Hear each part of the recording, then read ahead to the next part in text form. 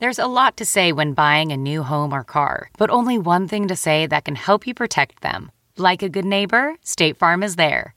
And just like that, a State Farm agent will be there to help you choose the coverage you need, no matter where you are in life. When you need coverage options, your State Farm agent is there to help, on the phone or in person. Like a good neighbor, State Farm is there.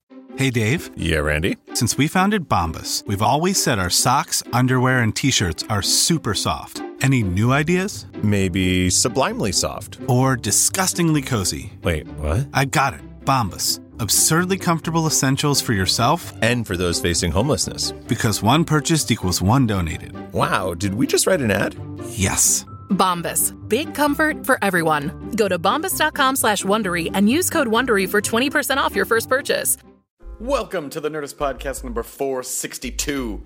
Today is Monday, January 6th, 2014.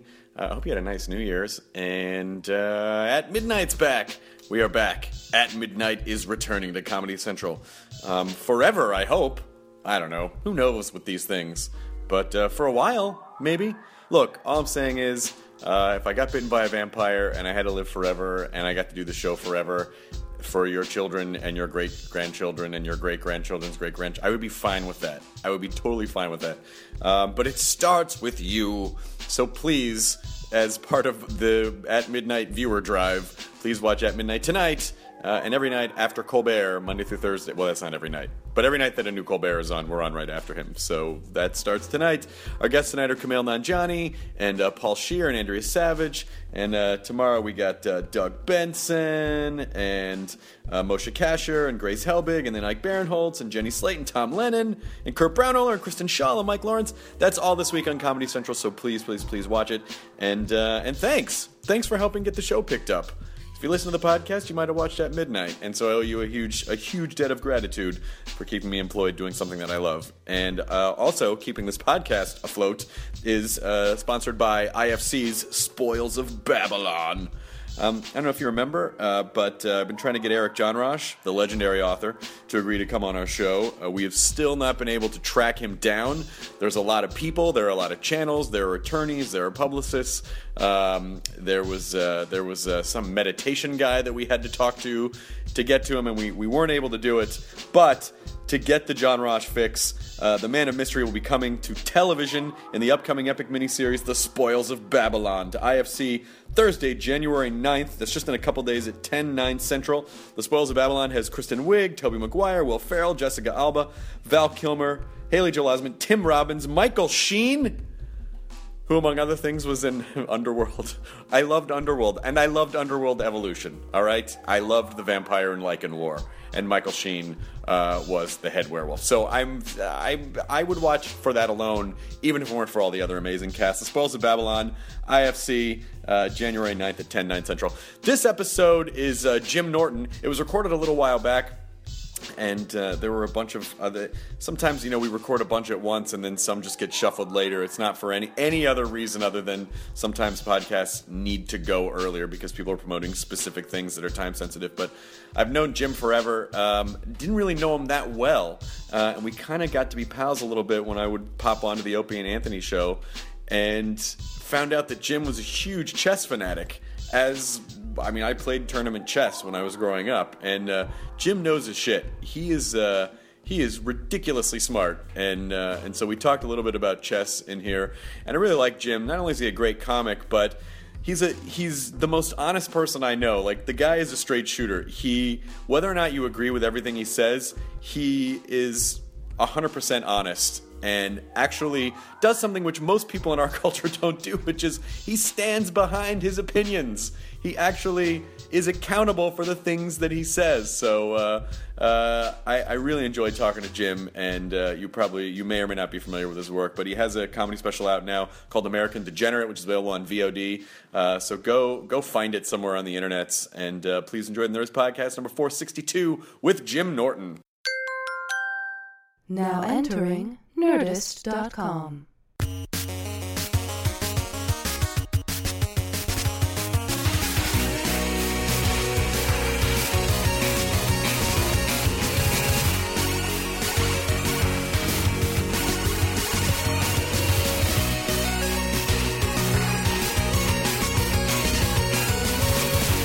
See, Jim Norton's used to being in a snazzy, fancy studio at Sirius. Oh, we have a terrible studio there. I wish it was big. We had a good one at XM, but the Sirius one is just small and humiliating. It's not that small. Well, the table, like the table is massive. Yeah. So like a lot of the room in that space is taken up by the guys are way across that long table. Yeah, we had a great performance space at XM too. We had a massive, massive studio, and then we moved to Sirius, and it's just the worst. They stick us in this little shit box, but I guess that is what it is. They have to pay Stern, so he's got half the building. Yeah, he literally has half the floor. But he was smart. He negotiated. He did it right. Of coming off regular radio. He did it right. Jesus, it's just embarrassing. We're in a closet in the back. Terrible. Don't even look at this side of the building. What you eat? No. Just divert your eyes. Oh, dude, it really is awful. Like, you walk into Sirius, and to the right, there is this palace behind glass. He's got camera people walking people in. Yeah. All these celebrities. They just slink into the fucking toilet in the back, and then there we are broadcasting. Well, what's so funny is that he basically... We can curse on here? Sorry. Yeah, of course. Go for it. He basically has Cloud City over to the side, and then, as you walk down to your guys' side of the studio, you see all of... there are closets where they've just, like, stuck someone to broadcast, like, Yep. Oh, that guy's probably the Bluegrass Channel, where it literally... You can't imagine that a human being could fit in this space, and there's the little broadcasting And outlaw radios in the ductwork. It is literally, dude, it's a closet. It's room for one person to sit there and talk into, and these guys do their air checks on it, and I'm like, oh, man. But you can never give away that you're doing that, so it sounds like they're having a great time in a big studio.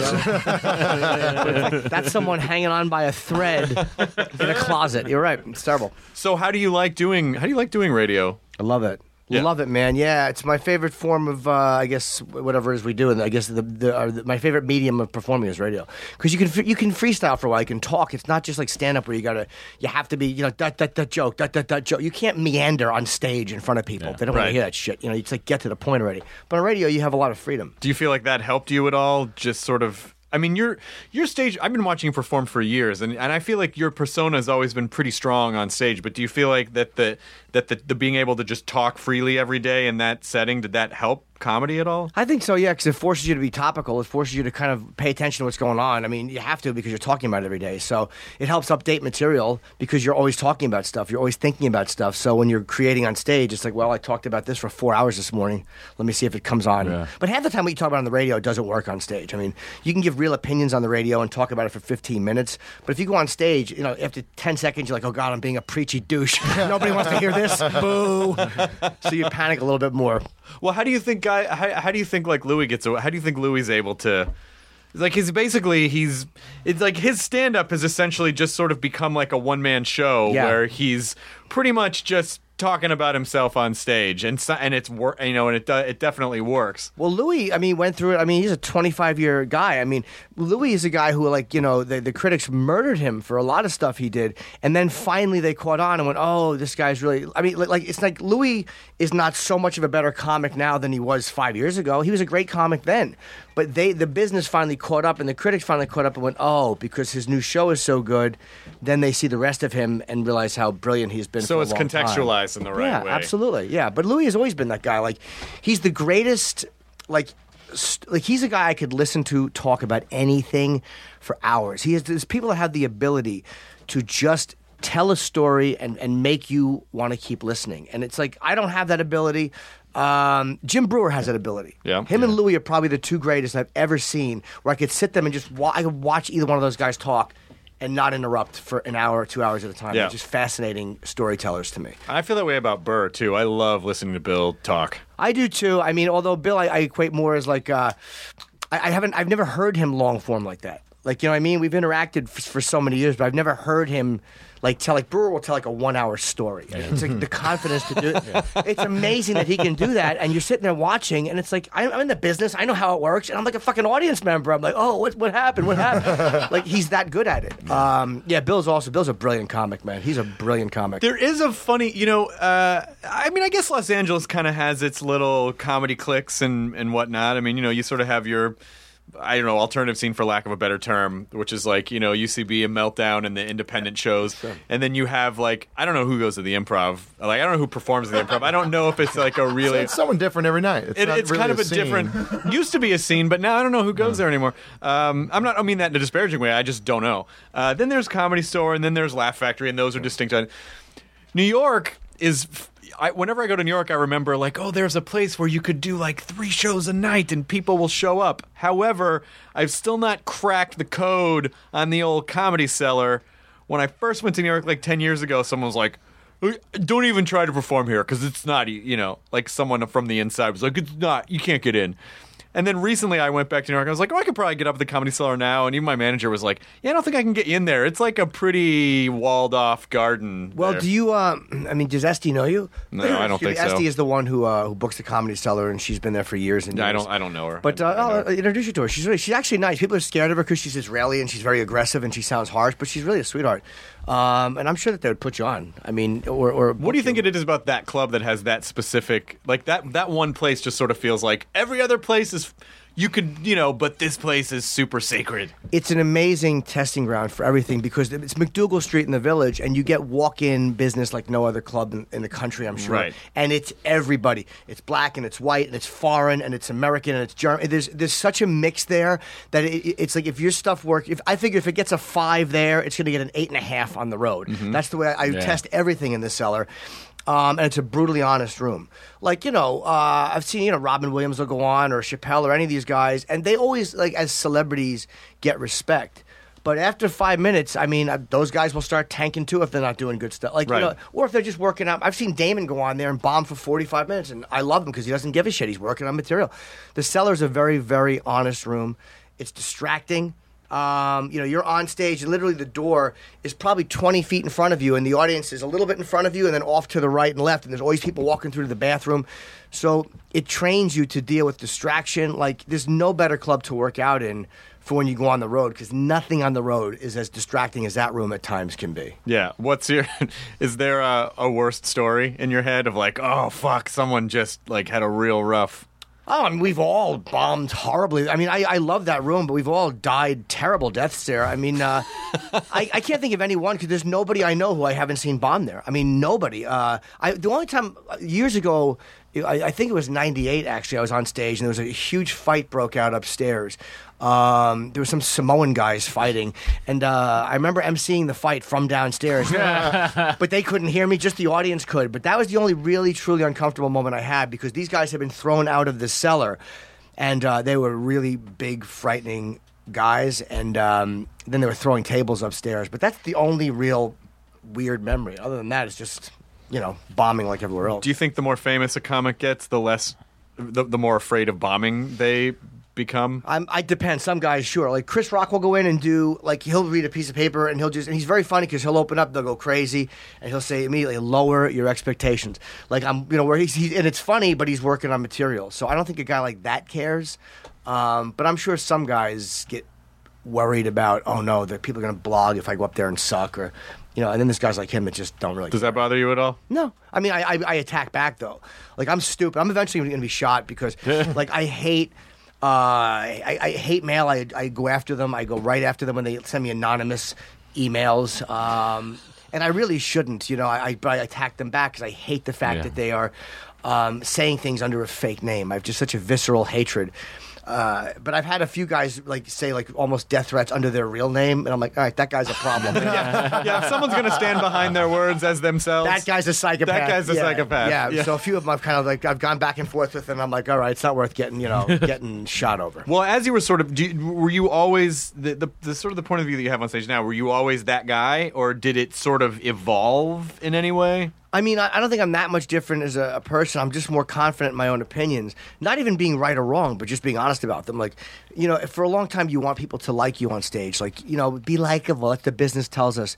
Be likable. Be likable. And it's revolting because you try to get like this. I did a character when I first started where I was like high energy and quirky. It's like I literally want to cut my own throat when I watch it. It's like, how you doing? Jerk off. And as time goes on, you realize that being funny and being honest is what you should do. Not even be right. Like comics get caught up in being right and being smarter than the audience. And it's like every comic, you're going to bat 500 like every other dumbbell out there. Half the times I'm right and half the times I'm wrong. That's it. So as long as I realize that and I just tell the truth about the way I see something, you know, you can't lose anything like that. Well, I think being likable or being relatable means like you're comfortable with who you are. And if you are yourself on stage, it's not whether or not you say popular things. It's just like, because, you know, like, again, going back to Louis, he says a lot of things that very few people could ever get, probably just him could get away with saying. You know, but because you get the character, or you get where he's coming from, and you believe that he's kind of authentic, or you go, all right, yeah, I like that guy, because, you know, it's not the words. I think it's really the how honest is it. And you're right. I wish the whole business saw it the way you did. It's being you know, funny and relatable, and that's what likable is. But the business looks at it, and they're just such dummies that, you know, that you have to be like palatable to everybody. That's their definition of likable, is agreeable to everyone, whereas your definition of likable is what we all want. Just it's be funny and it's be yourself. impossible to be agreeable to everyone. It's just impossible, especially now when shows aren't just, you know, the couple hundred people in the room, but, you know, they can spill over online to millions of people, and it's like, people who weren't even there are commenting on shit. Out of context, and you know, it really is. It's a terrible era we live in as far as just sound bites and 2-second clips and 5-second clips, and we all know this. And yet we all still act like it's 1975 and they're covering a news story completely inaccurately. Right. It's like our ability to process this shit hasn't caught up with the fact that the information is being thrown out so fast.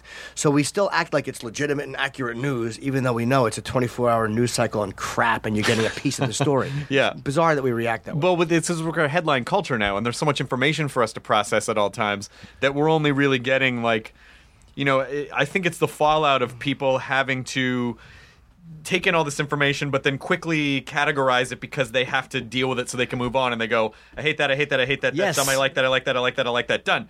Did you read any of that stuff? No, I got it. Yeah. You go, but you didn't really get it because it's too much energy to deep dive and really form an opinion. Yep, that's it. So it's just, I think it's, you know, it's the curse and the blessing. A lot of energy. You got to click. Yeah. You got to read. Got to read more than 3 words. It is fucked up. Scroll down sometimes. Oh, no. No, that means you have to lift your hands and like drag the mouse down. But Siri, scroll down. One of the things that I've really enjoyed about coming on O&A and talking to you about is when I sort of tripped over the fact that you're a chess fanatic. That I had I had no idea, and it's not just that you like chess, like you really, really, really know it and love it and follow it. Yeah, I don't play as much as I used to. I used to love playing, but it's like I just haven't had the. I used to play at the Comedy Cellar every night, and I just haven't in a while. But I always liked chess players. Like I love, like you know, Magnus Carlsen and Vishy Anand. Like I love those guys because they're so much better at something than I'll ever be. There's something about somebody being that good at chess that just it fascinates me. Right. To see it in a way I'll never see it. You know what I mean? It's like, but doesn't it work? Don't you go, boy, if I were that talented at something, but I knew I had to be a little off, would you want that ability? Like, would you want to be like Bobby Fischer, or would you? Or he wasn't a little off. yeah. But would you want to be? Would you want to be? That guy, for that level of genius, yeah. I mean, You'll take it. I'll take some racism. Yeah. And Fisher Fisher was Jewish.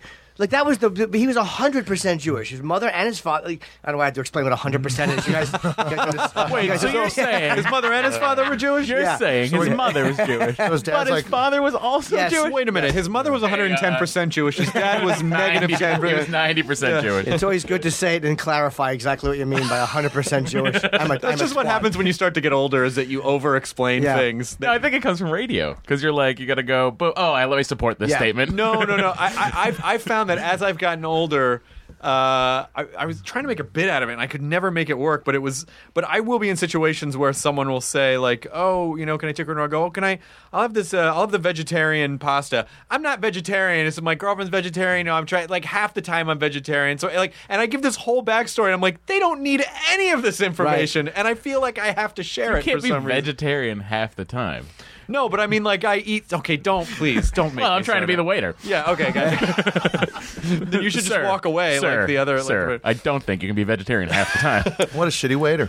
But it is that sort of like, you really need people to understand, I guess. I don't know what it is. My father used to do that, and it would drive me crazy. Like the over-explaining, like he would say, "Yeah, I'm gonna get a cup of coffee." Like I'd like a good cup of coffee. I'm like, I don't give a shit. Like, all right, have it. But I do the same thing. I do the exact same thing. So yeah, Bobby Fischer's level of genius, yeah, I would take it because he was nuts, but he was just bitter about a lot of shit that happened that was not attached to that. He felt like all his stuff was taken, and he was screwed by not being allowed back in the U.S. because he played in Yugoslavia. And it's just silly. But go ahead. No, I said it was silly the way he. I think he was afraid of losing, and that's why he kind of went out of public life. I think that after he beat Spassky, he was afraid of losing, and I think that's why he had all these crazy demands, and they gave him almost everything he wanted. But there's one thing they wouldn't give him, and then he's like, "I'm not playing." I forget who he was supposed to play. I want to say, was it Kamsky? I don't remember who he was supposed to play. It wasn't like Kasparov or someone? No, he was long before Kasparov. Yeah, way before. You know what he called Kasparov? He referred to him as Weinstein the Jew. That was his nickname. That was his nickname for Kasparov because Kasparov's real name was Weinstein, and I think his stepfather. And Fischer hated him so much that he would refer to him as Weinstein the Jew. That's my nickname for Miramax. But it's amazing how that anger just spewed out into all this anti-Semitic shit, and it was it just became this crazy obsession. Competitive chess is really fucked up because I played competitively from most of the time I was in grade school. I played competitively, and there's something really weird and isolating and fucked up about staring at a board and being in this bubble and trying to see 10 moves ahead on every piece, and essentially also trying to psych someone out, trying to outplay someone the entire time. If you're playing for 2 or 3 hours, it's hard for me to play anymore because I played it such... it would require so much energy that now it's hard for me to play for fun because I get into this this fucking scanners mode where my nose is going to bleed and I want someone's head to fold open. Yeah, absolutely. It's hard to enjoy it because there's so much at stake in winning and losing. If I'm going to play somebody, I want to play somebody so much better than me that I know I have no shot of winning, so I can just enjoy watching them kick my balls in. Well, you could be as bad at it as I am and play anybody you want. You're going to lose. But there's something freeing in that. It's it's almost like hitting on the 10 in the bar. The hottest girl, she's going to say no. So it's the experience of doing it. I would love to play Magnus Carlsen or one of those guys, and I would love to watch how effortlessly and brilliant they are at doing that. And I've been playing since I was in 4th grade. And Magnus Carlsen was better at this by the time he was 7 probably than I'll ever be in my life. And there's just something fascinating about that to me. There was this one, I remember going to this, I'm actually performing in Murfreesboro, Tennessee soon, and I used to play tournaments in Murfreesboro when I lived in Memphis, and there was one grandmaster, and I can't remember his name, but basically they lined up 50 students, and he would just walk down and play, and there was a kid in our school, a kid and his sister, Oliver Ty and Stephanie Ty, and they were the Asian kids in our predominantly white school. Explain to me, how did that work? Is his mother Asian? Yeah, 100%. So his mother was about 150% Asian. His dad, and they skipped a bunch of grades. They were super smart. Sure. And this kid, when he was 7 or 8 years old, beat the grandmaster, and it was fucking amazing because I was a couple of boards down from them. And he was very just going through the motions, not kind of paying attention. And then he went to make a move and then stopped. And then had to look at the board and really stopped. And and across from the board was this 7 or 8 year old Asian kid who ended up beating him, which was fucking incredible. Yeah, that really is. I mean, the fact that, first of all, that they didn't do that. There was a guy named, there's a player named Nadorf, he's dead now, who would do that, but he did it blindfold. He did a blindfold round table like that. Where that's just showing off. It really is. There's something so arrogant about that. Seriously showboating. Ridiculous. It's like knocking a girl up from across the room. It's just something so humiliating. Hey, I just came in you. What? Pregnant. Yep. You're welcome. Get tested for a lot of things. See you guys later. How do you play blindfolded? Well, they have to. I mean, I can't look at. He hears how heavy the pieces are and where they fall on the board. Or do they just say E2, E4, D75? Yeah. When people move the knight, they instinctively go. Brr. So Matt just spit water out. I am so sorry. That is the first spit take. That is the first spit take legitimate spit take in the history of the podcast. Fucking water.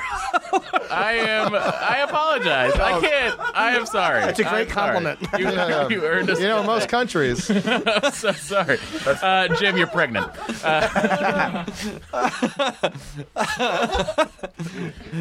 So they were Small waters from now on. they're basically just reading. So they're basically just God reading the damn it. notation. Yeah, and you're facing away from the board, and the guy will come back and he will. They say nay when they move the knife. Oh fuck! Lord have mercy. All right. Sorry. So he would do that, and they can play just by E2, E4, and then you have to just read the moves to them every time they get back to the board so they can remember. Right. Can you picture the board in those terms? No way. Can't do it. I've never been able to do that. I can picture like the first two moves, like the E2, E4. I can't go any farther than that. I can't read a game without like these guys just read a game. E2, E4, D7. I can't do that. I have to look at the pieces move. Can't see it like that. Although. Talk about Magnus Carlsen. When he was 13, he played to a draw with Kasparov, and that was a one-on-one game. That wasn't a whole row of games. Yeah. That was just him and Garry Kasparov, and he played him to a draw, which I think was. And Kasparov was kind of twatty about it when he walked back. He was really embarrassed at 13. Well, no one. I mean, listen. It's these guys who are basically these computational machines. That is their world. That is their pride. That is as much who they are as anything else. And so to be challenged or bested or like, that's. I mean, it would be interesting if someone, and maybe someone has, but to do like a documentary, a psychological profile on like fallen chess grandmasters and see if it completely like unhinges their lives once they stop winning. Yeah, it's interesting. I know a lot of them are probably crazy, and they fall into these weird. Like you look at how nutty. Fischer was, and I've read about other ones that were kind of crazy, or they died alone and broke. Like Alexander Alekhine was a really famous one from I guess the early 1900s, and he was like a real crazy drunk. Like so. Do you think there's a degree of savantism to it? Absolutely. Yeah. A certain almost like an autism almost or an Asperger's quality, because Fischer was such a fucking wacko.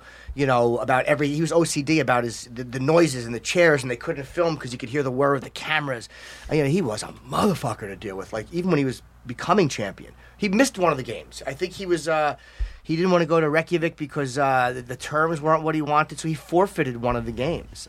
So he was down one full game to nothing to the world champion, and he still beat. I mean, Jesus, what a psychological fucking that. Well, I think obviously you have to have you basically have to see things in a way that most people don't process information, or you have to be able to, again, it's looking how many far moves ahead can you see, and how many different combinations and possibilities are there, and then trying to steer someone for what you think you want them to do 7 moves from now.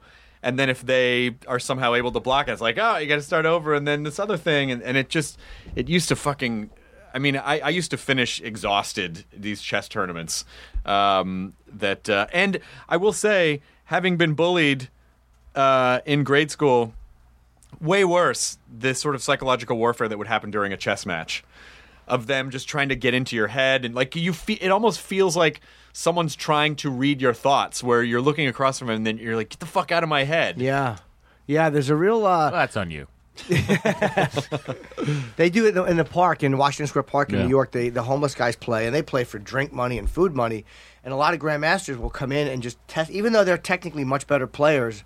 A lot of these homeless guys are almost master level players. Like they are really good, but they talk such shit, and it's such a psychological aggression that these grandmasters will come in and test themselves against these guys in the park, because even though in a tournament you're never going to have a guy, fucking, like I used to play Keith Robinson. He used to pick, I would move my queen and he would pick her up and he'd go, let's see what kind of panties this bitch got on. I'd be like, put my queen down. Stop touching her. He would just do it to annoy me, but like that type of stuff, that type of taunting, you have to be able to play through it. It's a chess version of the Comedy Cellar. That's what they're going into. You're being heckled, basically. Yeah, they're basically being heckled.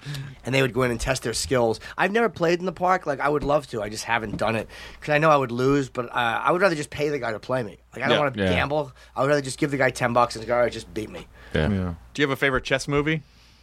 I mean, well, wait, what? Night Moves, but that's just so much. I don't know. Searching for Bobby Fischer was good. I like that. Such a great movie. The then documentaries don't count. I guess chess and movie. How many have there been? I can think of Night Moves and fucking. Maybe just searching for Bobby Fischer. There's a new one coming What do you out. think your Computer questions? chess. Oh, computer chess. Yeah. What's that? It's this, I'm not sure what guy did it, but like he did like a faux documentary on like all the, like this big convention where people were playing against computers for the first time. But he also shot it on a video camera that was from that era. Oh, really? Yeah. Oh, nice. It looks really, really good. It's the trailer's out online. It's called Computer Chess. It looks great. Is it a narrative? Yeah, there is a narrative in there. The first computer I think was an MIT one that Fisher beat, destroyed it in like 17 or 20. Like you really murdered this thing, and then they came up with Deep Blue to play Kasparov, and he beat it. And he beat it easily. I mean, and I think it did 100 million calculations a second, and then they finally came back with a newer version, which did I think 200 million calculations a second, and that one beat Kasparov. And then from there, I think computers have just gotten so much better that they're always going to be better than us at that. Yeah. They didn't understand subtleties for a while, which I don't either. But these fucking grandmasters understand the subtlety of a move. And he said sometimes you just put a piece somewhere because it feels right. Like it just feels like you know that's where it should be at that moment. Oh yeah, well that's all that Malcolm Gladwell stuff of like there are a billion things going on outside your conscious mind, and that's why you get gut feelings that it's actually it's the blink stuff. Like, oh, you're actually are calculating the answer. You're just unaware of the calculation process. Oh. So that they, he's seeing something and he's gathering all the information and it's processing outside his conscious mind and faster than he can comprehend. Right. And so that's why it's like, oh, this just feels right. That's somewhere in his brain there is actually a mathematical reason for why he's doing what he's doing. Like a gut feeling is always sent from your brain as opposed to just being a physical thing from your stomach. Exactly. Is this too hippie or anything to say like, is there anything about chess that you took skill sets into comedy into like? No, honestly, no, because I was never good enough at chess for that. Like, I love it and I enjoy playing it, but there was nothing about it that would translate. It's just something I enjoy, and I'm fascinated with the guys who are great at it. I've never met any of them. Like, I would really be fucking starstruck to meet like Anand or any of these guys. I tweeted Carlson and he tweeted me back. I was so happy. You know what I mean? Like, I just loved it. But no, I've never. I don't think brought any of that into comedy that I can think of. No, because I never played in tournaments like you did. Like I never took it that far because I just I couldn't commit to it. I don't think I'd like to do. I don't think I would want to play tournament chess as an adult. I mean, like it's one thing when you're a kid. It's hard enough because kids are kind of brutal to each other, but just adults. I don't know. It's just too. There's too much testosterone or too much like. You should join a chess site and play online. Play people online. I can't play anymore.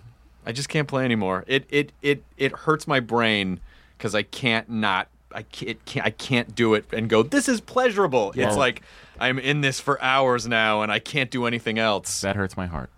Why does that hurt your heart? I want you to play. You're cheating yourself. No, I'm not. I'm good with you not playing. I appreciate it. Fine with it. Thank you. Do you play chess with friends? That I kind of like. Is there? Oh, I haven't played chess with friends. The app is actually pretty good. It's a really good app, actually. And, you don't have to see the people, and you just play once a day or whatever. And if you have 15 games going, you just, you're on a plane, get ready to take off. You play 3 or 4 moves. And Jim's number one feature.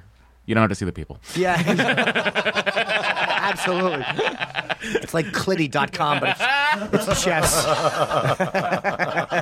I had the Atari. I remember playing Atari chess, like having Atari for the chess for the 2600, and then some friends of my parents had these kids, and they had money.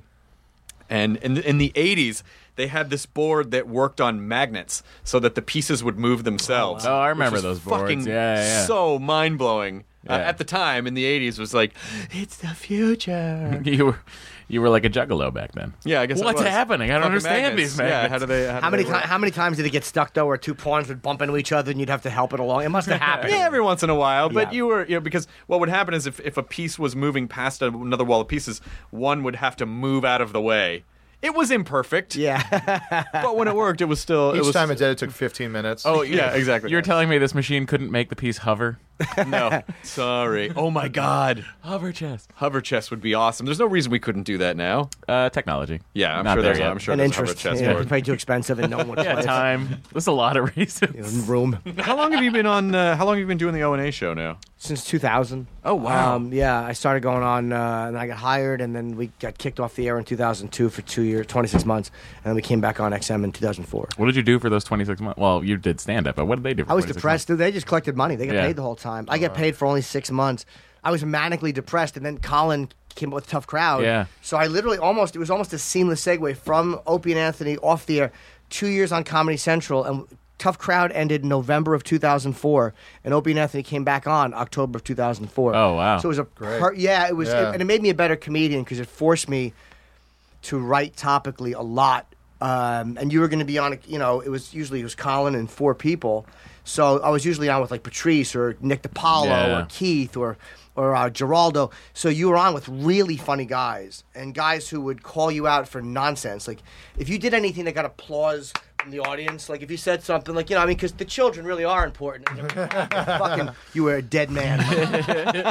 That's what that hokey shit that people do. Like that's what. The claptrap. We call it the claptrap. Yes.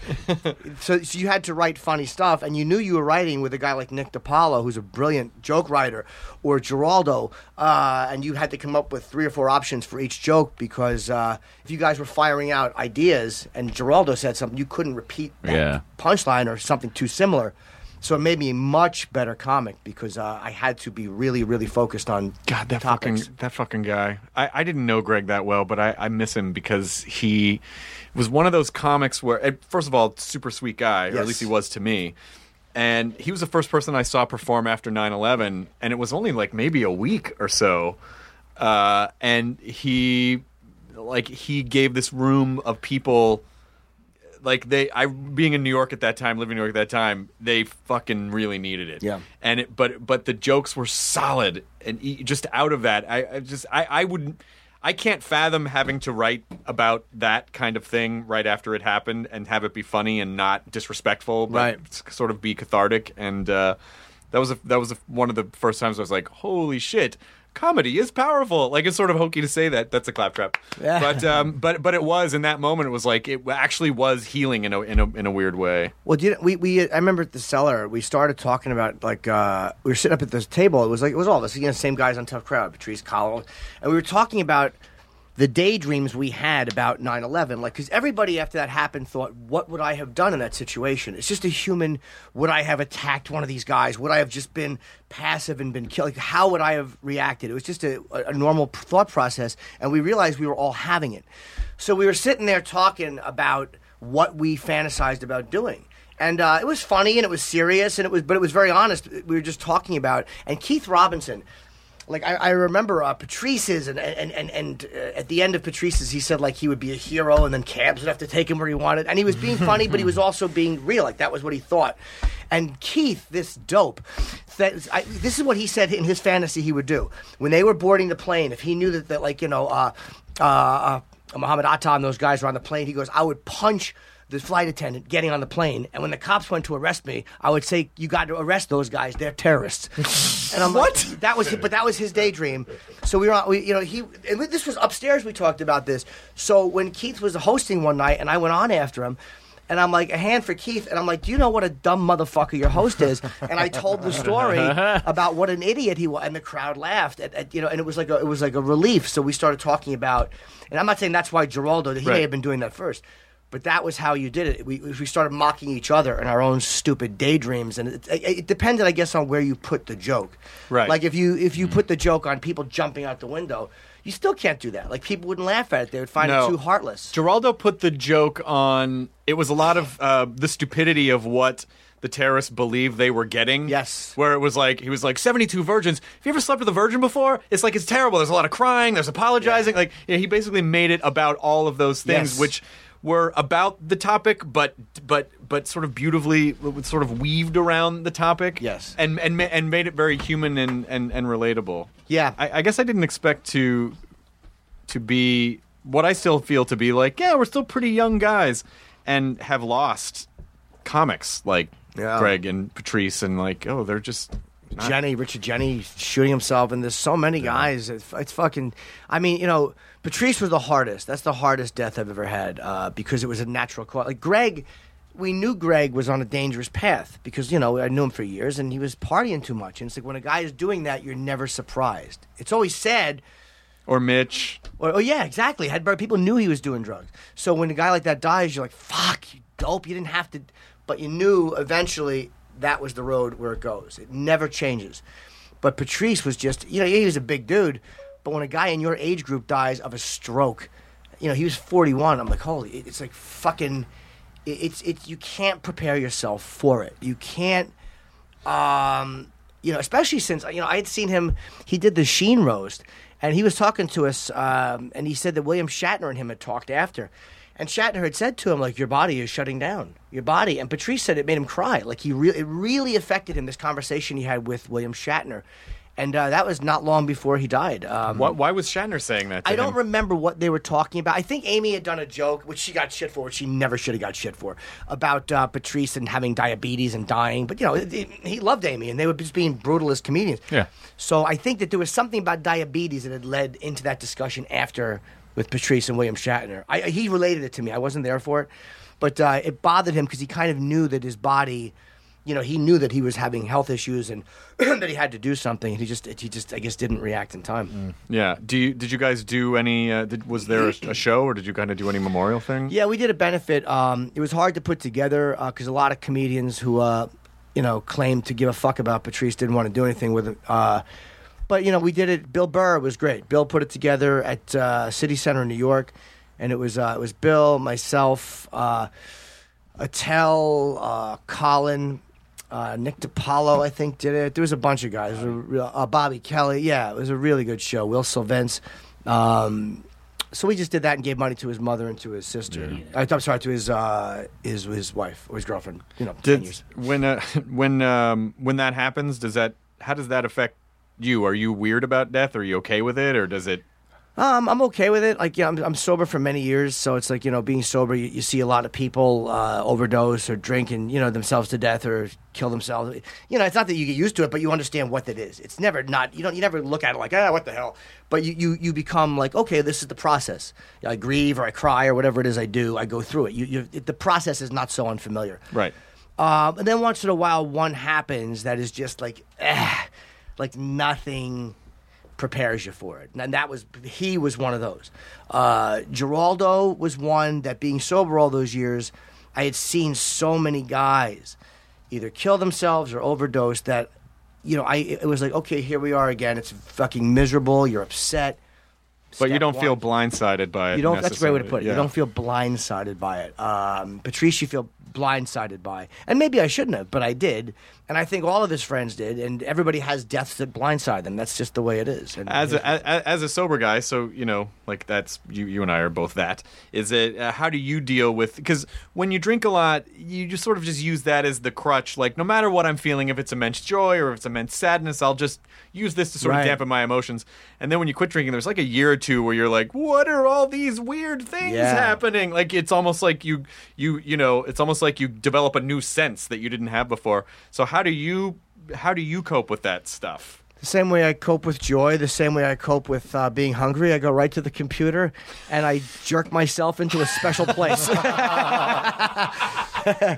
Yes, I dissociate, as they say. Yeah. Yeah, sure. It's one thing. I don't have the food addiction as I could, or gambling. Those are ones that I haven't fallen off those cliffs. But with drinking and drugs, I did, and with sex, I have. So it's I sexualize. I just go to and I zone out, man. And you do get high off it. It's like a morphine drip. You know what I mean? You don't feel anything. You start to feel something. It's just it's a numbness. It's a numbness. It's a constant, steady, like this, just this sound. And I don't mean like, I mean like, right. I'm just being, like a water torture almost. And you focus on nothing. Is it with sexual addiction? Because, that's one of those ones where I feel like there is a legitimate addiction problem. And then there's probably a bunch of people who just go, honey, I'm a sex addict. What do Yeah. you want? You know, like that they just sort of use it as an That was excuse. an excellent David Duchovny impression. Was that? I'm a sex addict. I'm gonna make this show about a guy who fucks everyone. But so what is the delineation between like, oh, sex is a thing that of course everyone wants to enjoy versus like, no, this is an actual addiction. I think it's the same as it is with anything else. Like with drinking, people are like, "Well, you like to have a good time. Well, yeah, come on, you have a few extra drink." And then there's the guy who drunk drives into a wall. You know, Right. I think it's like it's not Billy Joel. exactly, yeah, or a house, or 4 walls. It's not what you do or how much you do. It's what it does to you. And it's like you look at a guy like Anthony Weiner. Like, look what it cost him. Like it cost him. Not his marriage. 40 points. 40 points. Knowing that could happen, but still not being able to not avoid it. Knowing he was texting again, like knowing he could be trapped by it again, and Right. doing it again, like the insanity of that. It's not normal behavior. It's not again where hey, you just like to have sex. It's just jerking off. It's that mania. It's that constant fucking dopamine fix. Knowing what it's going to cost you and doing it anyway. Yeah. That to me is what makes it addictive as opposed to, hey, we all like to get laid and come. Yeah, of course we do. Yeah. But when you know that your entire political career can be irreparably damaged and you've had that happen and you're coming back and you're doing it anyway, it's like he's not a dumb guy. He's a brilliant guy. And, it's like, what a dumb fucking thing to do. Yeah. I think that's where certain things become addictive. Where the When wiring, where you know that the wiring is like, oh yeah, that went right around your better you judgment. just do it, you go right over consequences. and Well, then just maybe the- just just go, oops, I did it again. Whoops. The Ah, texting, shit. the texting is one thing, but sending your dick pics, Exactly. like, that's a whole other level of either narcissism or just shutting your brain down to the possibility. I don't know that it's why gonna go out anyone there. in today's society would photograph or record anything. Correct. Because it's, obviously there's a lot of stuff I'm sure that has not gotten out, but a lot of it, I mean, like, and it takes a second and a half for it to just become this runaway. Sure. Where it's way out of your control and it's just out there. That's why the key is if you're going to send a dick picture, always send one that makes it look good. I'm a filthy comic, so I don't give. I've sent my dick picture to a lot of girls. I don't care what they do with it. Put it online. Go ahead. What the fuck do I But care? you're also not running for mayor. That's exactly it. Yes. Yeah. You're right. That's a problem. He just had the wrong job. If he was a comic, people are like, yeah, of course. What do you expect? Of course he's going to send dick pics to people. It's funny you said running for mayor. Kristen Davis, when she was running for governor a few years ago, asked me to run as her lieutenant governor. She, because she's a friend of mine, and she asked me to sit. We had lunch, and she's like, "I want you to run," and I didn't do it, of course. And I talked to my managers, and they said, "No, it's a stuntish thing. You can't do that." Yeah. They've been very logical about stuff that is not artistically, and I don't mean like don't do that joke, but stuff that is stuntish. Like, don't do that shit. You don't need that reality show thing on you. Right. Don't do it. So I didn't do it, and I was kind of glad. Because it would have been just a stupid mockery, and then, you're the guy who did, It probably would have been fun for about a week, and then like, what the fuck did I What get am I into? doing? Why did I do this? Yeah, but I mean, she's an ex-madam, so I don't blame her at all for doing it. She's getting her name out there, so. Do you ever think about like what you're doing on stage? I'm like, oh fuck, I don't want to be the character of that guy. Like, do you ever think about so you don't want to come off stuntish? Do you think about that with any of your writing as well? Yeah. If I'm doing too much dirty, like what happens is, like I shot I have a special coming out, so once it's shot, I want to drop all that material. You have to. Yeah. I have to, and then you go on stage and you work on new material, and you go back on the road. But I was at the cellar, and I had shot the special, so I wasn't doing anything from it anymore. But I had nothing yet. So I was just doing dirty, sexual jokes. And I was doing it was feeling terribly unsatisfying. Because it's like, all right, all dick jokes, man, you fucking hack. Nothing had happened. And then all of a sudden something will happen which will spark you and you'll start talking about it. 'Cause that's how I work out material. I just talk it through on stage at the cellar. I very rarely write things down because I'm on every night. So it's like the redundancy of it helps you remember. Yeah. And but in between that process, there was like 2 months where I was like, I didn't want to force it. I'm like, when it happens, it will happen, and it did. But I was like, fuck, man, you're just doing filthy hooker joke. It felt like I needed a shower every night I walked off. I had a very similar thing after my special where I was just writing a bunch of jokes, and I'm like, oh, it's so. And I would get the idea, go, oh, something's something vagina. God damn it, again. Yeah. And so what I decided to do was like, I'll just tell him and just work through it. Like, I'll just, like, obviously my brain wants to express this for some reason, so I'll just get it out of the way. Yeah. and then maybe underneath that, I'll find whatever the thing is that I actually really do want to talk about. And it actually has been incredibly helpful. Yeah, I mean, just to tell the audience what you're doing is sometimes helpful. Like, there's an honesty in it, and sometimes it backfires, and other times they love that you've told them, look, I'm going to do this for a little bit, and, sometimes it works and sometimes it doesn't. But the honesty, I think you're never going to go wrong with the honesty. Yeah. Do you, when you're talking on stage, people come to see you now on purpose now, so they kind of know what they're getting into, I would imagine, right? When I'm on the road, yeah, at the Comedy Cellar, no, I don't work under my own name there. You don't? No. Because I want a totally... Carlos Danger. Yeah. God, what a great one. No, I don't. For a long time, I was taking names out of the JFK assassination. I had gotten death threats at one point, like that a couple of them actually believed, so I didn't want to be there every night under my own name. Jack Ruby's there again? I don't understand. Yeah, Lee H. Wait, that's familiar. That's bizarre. Yeah, no, I would never use those, but I would use like David Ferry, Clay Bertrand, Clay Shaw. Clay Bertrand is Clay Shaw. Yeah, I know, but they didn't know that. Never on the same show. The weird, well thought out conspiracy theories of all the different names from the assassination that you use. Yeah. So when you get death threats, what was it? What did you say? Well, it was all kinds of weird stuff. From radio? Oh, yeah, always. It's stuff that you've said that they just object to or they don't like, or they think if you've criticized Islam, it's Islamophobic. Whatever it is, there's always someone that will be upset about it. Always, no matter what your point of view, no matter what you're talking about, somebody will be bothered. If you're saying you're against gay marriage, gay people are against you. If you're very for gay marriage, well, then ultra-religious people are against you. You will never say anything that pleases everybody. If you take a stance, that will happen. But that's also good. That's also compelling radio. Like you have to take a stance on something, and that's what gets people engaged. Louis gave me a great compliment one time on stage after he said, "You're really good at explaining why you think the way you think, like in a joke form." And that's all I can ask for is like, I don't need to convince the audience I'm right. I just need, my job is to make them laugh first and foremost, but to let them know why I said what I said, and this is my thought process, and this is why I think this way. And again, in a joke, not literally.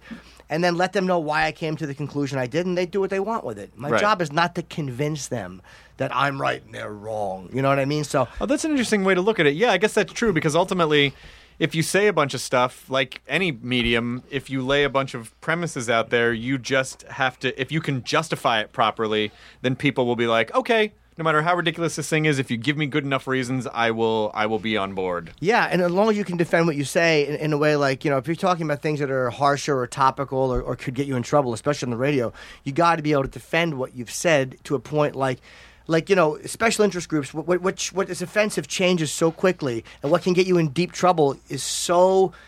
tomorrow it's one thing, the day after that it's another thing, and things you said 2 years ago will now come back and haunt you because everything, like you said, is recorded. Right.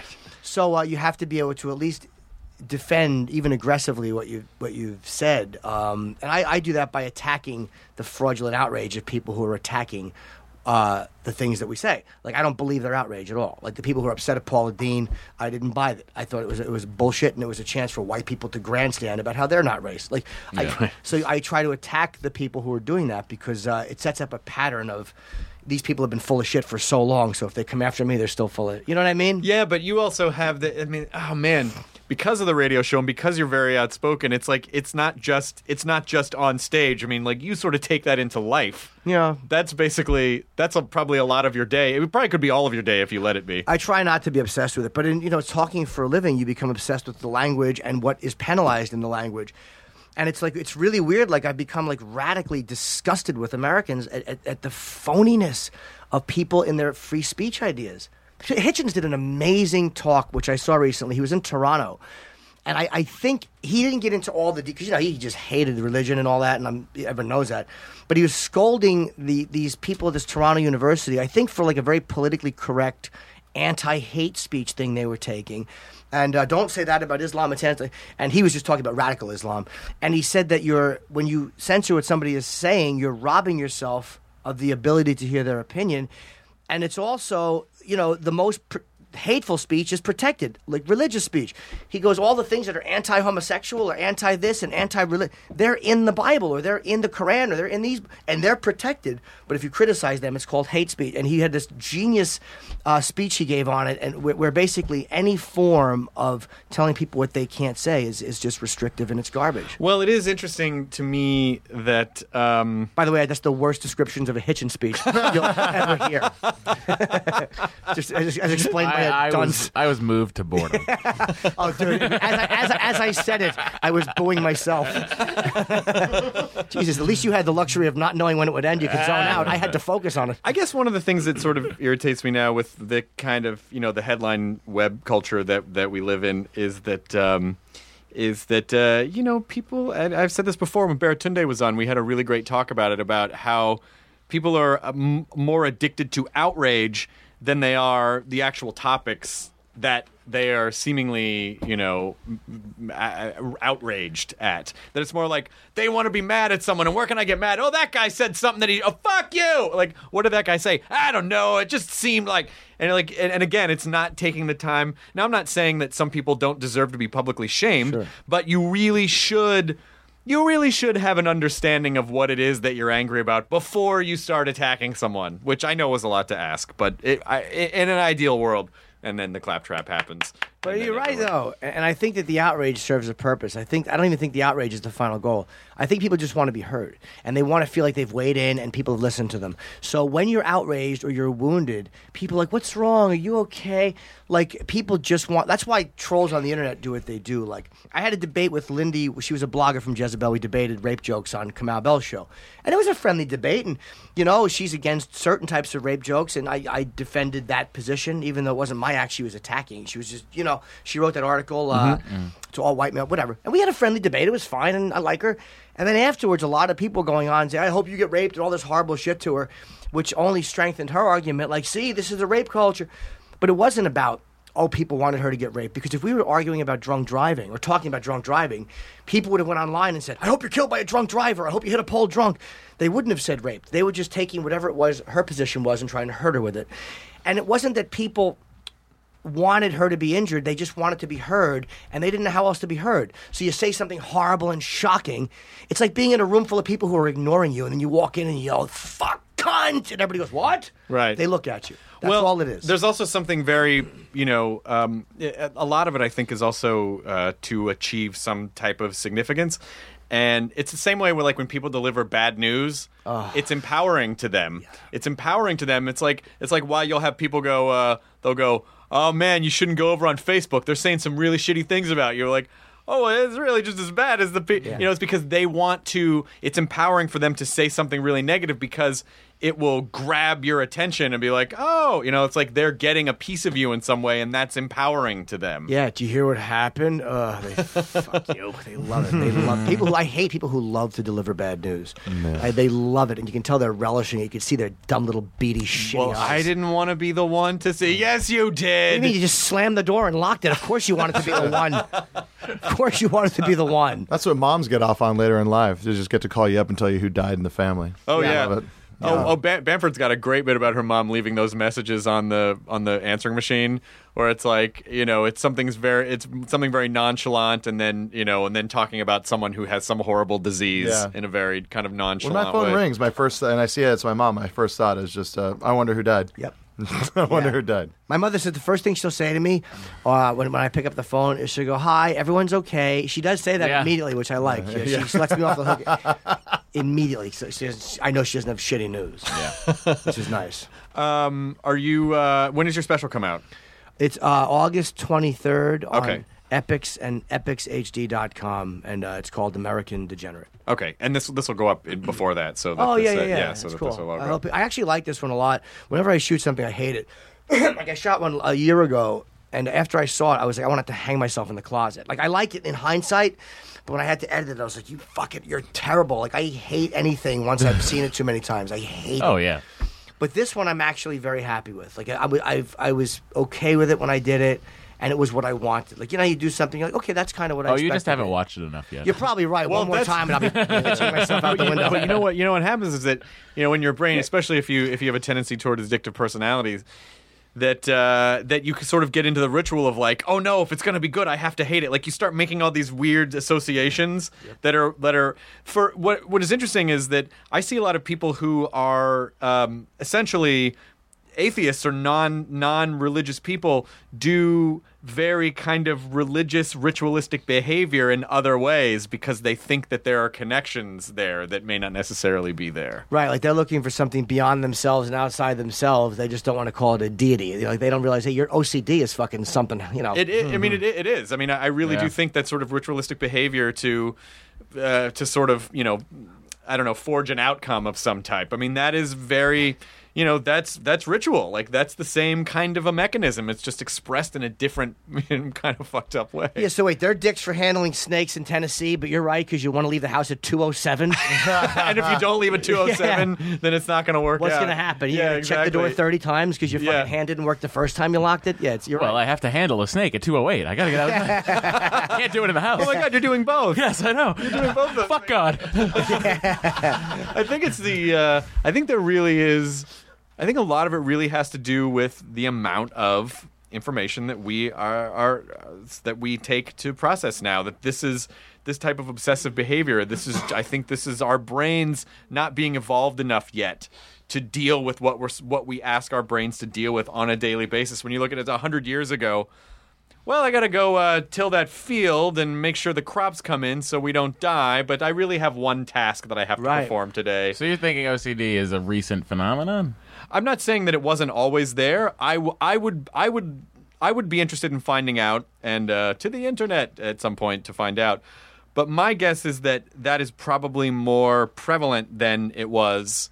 I'm sure you'd have cases that were undiagnosed before, just records weren't as good. Mm-hmm. But I really think that, because I know so many people who have the same afflictions. Yeah. So many people. And maybe it's because we're all in the same business and that just there's just a Venn diagram that attracts the same type of person. All my affliction t-shirts have to be hung a certain way. But you have an affliction. Yeah. But my guess is that that is more prevalent today than it was throughout history because of the way that our brains are not evolved to handle. Yeah, this. that's very possibly. And I think our generation is having a hard time. We're the only generation that's had to deal with like the coming of the internet, like because I remember life before it. I was in my 20s, and then all of a sudden here it is, and it's like younger people don't have to worry about it because they grew up with it, so this is life as they know it. And even they're not handling it that well. I mean, they're making these dumb mistakes, and people who are in their 50, 58, 60 years old, they don't want to know. Because nobody wants to see what's right behind the corner on your way out the door. That's why old people ignore technology. I think that's one of the reasons why some of us who had our feet in both generations, like pre-internet age and post-internet age, I think that's one of the reasons why we are so affected by trollery or what people say online is because we were raised to, you know, if someone walks up to your face and goes, "Hey, you're a fucking piece of shit," you'd be like, "What? Yeah. Like, you know, that you would stop to really give that some credence and deal with it." That doesn't really happen because people don't really do that very often. Whereas the whole generation of people now are just like, oh, it's the internet. It fucking doesn't matter. Right. But since we know, you know, like we still associate what that would have meant if someone walked up to us in real life because we remember those days. Yeah, and we understand that the guy who's doing that online is probably a fraud and a fucking a jizzbag sitting in his fucking either his parents' house with his dumb, awful-looking wife tending to the kid. You know what I mean? But to me, those people, like, I have such a loathing of anonymity when it comes to stuff like that. The cowardice of it, you know, it really bothers me. And those are people who petition to get people in trouble for speaking their minds. You know what I mean? Like, we don't live in communist China, or we're not in North Korea where you have to say things you're going to get in big trouble. You're allowed to express political opinions in our country without getting sunk. You're not going to get sunk if you say, hey, I'm voting for so-and-so, or I think this guy will be a better mayor. People just hide behind that because they really want to go on the attack and not suffer any consequences. Any of the blowback. And it is also it is also frustrating if you're, you know, well, especially if you're like you and you say you have to stand behind everything you say. Yeah. So if you have an opinion, you're taking a risk. Yeah, that's in culture is what expressing an opinion is. It comes with a risk that some people might be like, hey, what the fuck? But you will do that because you are willing to stand behind your words and defend what you say, or at least have, you know, some intelligent discourse about it.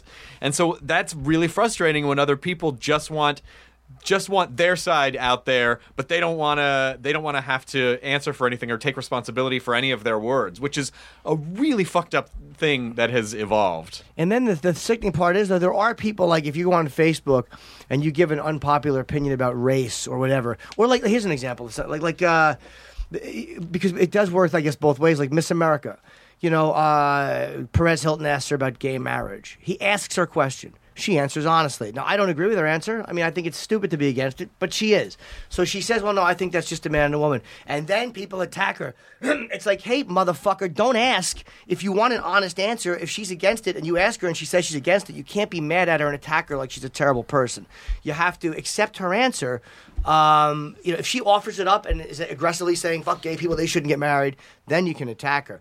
But if you ask somebody how they feel about something, it was like Helen Thomas from the White House. She was the lead reporter for all those years, this horrible little woman. And she said something that was, again, I didn't agree with about Israel. Someone asked her about Israel and the Palestinians, and she gives an answer that a lot of people don't like, and I think they shit canned her. And it's like, we're training people to lie. Like, we deserve every fucking liar we get because we tell you that if you tell the truth and we don't like it, we're going to step back and watch you be lynched. Paula Deen... they said to her, did you say that? And she said, yeah, 30 years ago. We all stand back and we watch her career end. And it's like Matt Lauer gives this fucking sanctimonious interview. And it's like, hey, man, all right, you don't want to talk like that. Don't talk like that. But don't act like in your life, under oath, you could say you've never said a racially insensitive thing. Don't act like that. There's no one in this country that's never said a racially insensitive thing. But none of us admit that. We all just sit back and watch this big fucking butter-making food fat dummy get strung up by the neck like we can't believe. We react to people's speech. Like, legitimately how you feel when you see a rapist or child molester or a beheading. Like, it's a visceral, oh, my fucking God. Like, and it's a real reaction. It's a real disconnect. Like, I don't comprehend that. We act the same way when it comes to people saying unpopular or shitty things, and it's a very dishonest disconnect. It's a lie. You know what I mean? We're trying to distance ourselves from by pretending we're shocked or upset by it. Yeah. Well, it's that reaction not just for that, but for anything that people see online, whether it's a band or a performer or a food item or something. This is a fucking word. It's like that sort of internet joke like, oh, when does worse than Hitler get pulled into this? Right. Really, are those shrimp balls you had really worse than Hitler? For reals? You don't know how much those shrimp balls hated Jews. Absolutely. I mean, it was that's true. More than Hitler. But, well, we're at about an hour, which is about how long the podcast is. Thank you Which for will having me. explain. Huh? Over-explaining it. Well, see, initially I was like, should it be an hour? Should it be an hour and 15 minutes? Should it be 45 minutes? And then I decided... Hour 7. Gotta go get the snakes.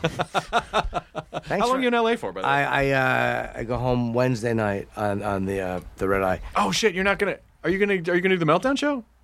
You probably won't. do You the won't Meltdown have show. time. I don't know what that is, no. It's a It's a show show me that's and here. Kumail Nanjiani do Wednesdays here. But it's a really good show. And What time do you do it? 8:30 is when we start. Yeah, no, I'm leaving on a 9 o'clock flight. No, Shit. After What if I didn't tell you the time? And I'd then probably asked have when your agreed to flight? it. Yeah. I'd love to. A delight. Anytime you're in town. Thank you. Yeah, Louis no, drops love in to, when man. he's in town. Oh, okay. And Tosh and Drew Carey was just here and stuff like that. So Did you fun. perform while you were in L.A. at all? No, not this time. So I'm doing promo all day today and all day tomorrow, and then on Wednesday, and then I leave and. Again, I could have just said no, but I figured I would just give a really boring dissertation. It's funny you should ask, because I have nothing interesting to say, but my mouth will move. Fucking sounds will fall out of it.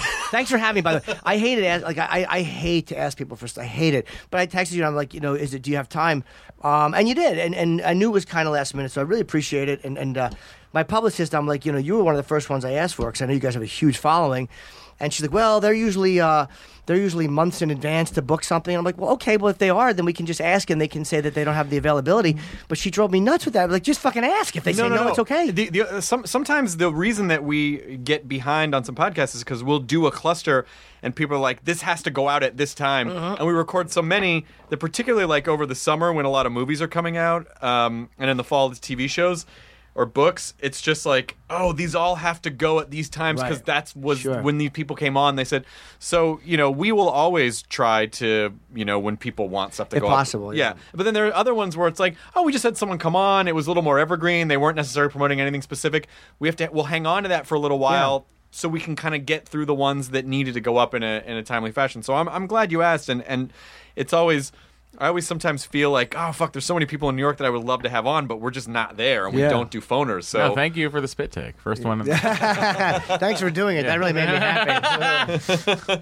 So when you said that you were in town available, it's like, fuck, I felt like we trapped you. It was like really I was good. happy to, man. And phoners, we don't do them on the radio either. Very, very rarely. They're hard to do. They're awful. Yeah. They're hard. You need to see someone's eyes. You need to see when they're about to start talking and finish talking, and it's just... And even that, like, millisecond delay with a phone line, it still throws everything up. I'm sure you've been on conference calls before where it's like, there's like 5 people and they're all one person is outdoors and all you can hear is traffic, and it's like, can someone please mute the phone? And then everyone will do this.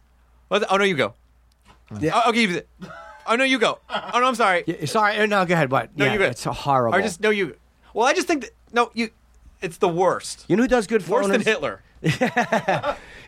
Bill Burr does good phoners, and Jay Moore is great on the phone. For some reason, Dice is great on the phone. There are certain guys that can just dominate. I've been doing radio for fucking years, and I can't call Opie and Anthony and be interesting. I stink on the phone. But there are guys like Dice and Jay that can dominate on the phone. It's a really, really hard thing to do, so I don't blame you. And again, thank you very much for having me. And also, congratulations on your appearance in Sam Raimi's Spider-Man. Yeah, a lot of people said that I really was the turning point in that movie, that my negativity just kind of turned the city against it. He stinks and you don't like him. I didn't meet Sam Raimi, though. It was all second unit shit, shot in the fucking Queens. Never got to meet him. Bullshit. Yeah. Fucking bullshit. Still a standout moment, I will say. Got a laugh in the theater that I saw it in. Oh, really? Yeah. Oh, cool. Yeah. I feel it's one of my shining moments. I did we taped for 25 minutes, and I give one decent acting line, and that was the one they kept. I'm the king of one line. Like, Kevin Smith will always give me one line in a movie because I can't do any more than that. I like to think that leading up to it, you were like, he stinks and I hate him. He stinks and I hate him. Yeah. He stinks and I don't like him. I had done some stupid thing about he was shooting the web, and I compared it to a load. And the guy's like, look, this is a kid's movie. You can't say that. So you just boiled it down to, he stinks and I don't like him. Yeah, that's what all is said and done. I would love to see the outtakes of that. Yeah, I would too, actually. All right, if anyone has those, please send them to us. Jim Norton, thanks for being here. Enjoy a burrito. Now leaving Nerdist.com. Enjoy your burrito. Nancy's love story could have been ripped right out of the pages of one of her own novels. She was a romance mystery writer who happens to be married to a chef. But this story didn't end with a happily ever after. When I stepped into the kitchen, I could see that Chef Brophy was on the ground, and I heard somebody say, "Call 911." As writers, we'd written our share of murder mysteries. So when suspicion turned to Dan's wife, Nancy, we weren't that surprised. The first person they look at would be the spouse. We understand that's usually the way they do it. But we began to wonder, had Nancy gotten so wrapped up in her own novels... There are murders in all of the books. ...that she was playing them out in real life? You can listen to Happily Never After, Dan and Nancy, early and ad-free right now by joining Wondery Plus in the Wondery app or on Apple Podcasts.